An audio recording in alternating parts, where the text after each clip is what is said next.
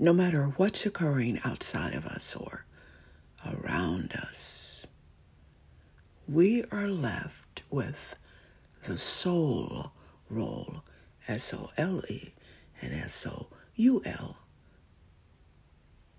of protecting the sanctity and the sanity of who we are. Hi, it's Storm. This is an insightful moment.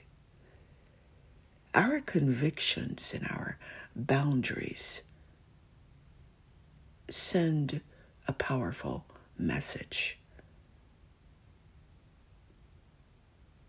They're part of the stabilizing structure of who we are, personally, relationally, and spiritually. As we honor those convictions and boundaries, they send a powerful message outside of us, as well as to every fiber of our being. So whatever's occurring outside of us, if it hasn't anything to do with the structure that you have personally and spiritually built for yourself,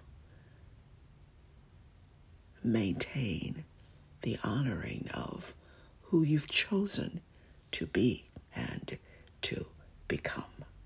Yes, yes. An insightful moment at stormystill.com. Live wise, live well, live whole.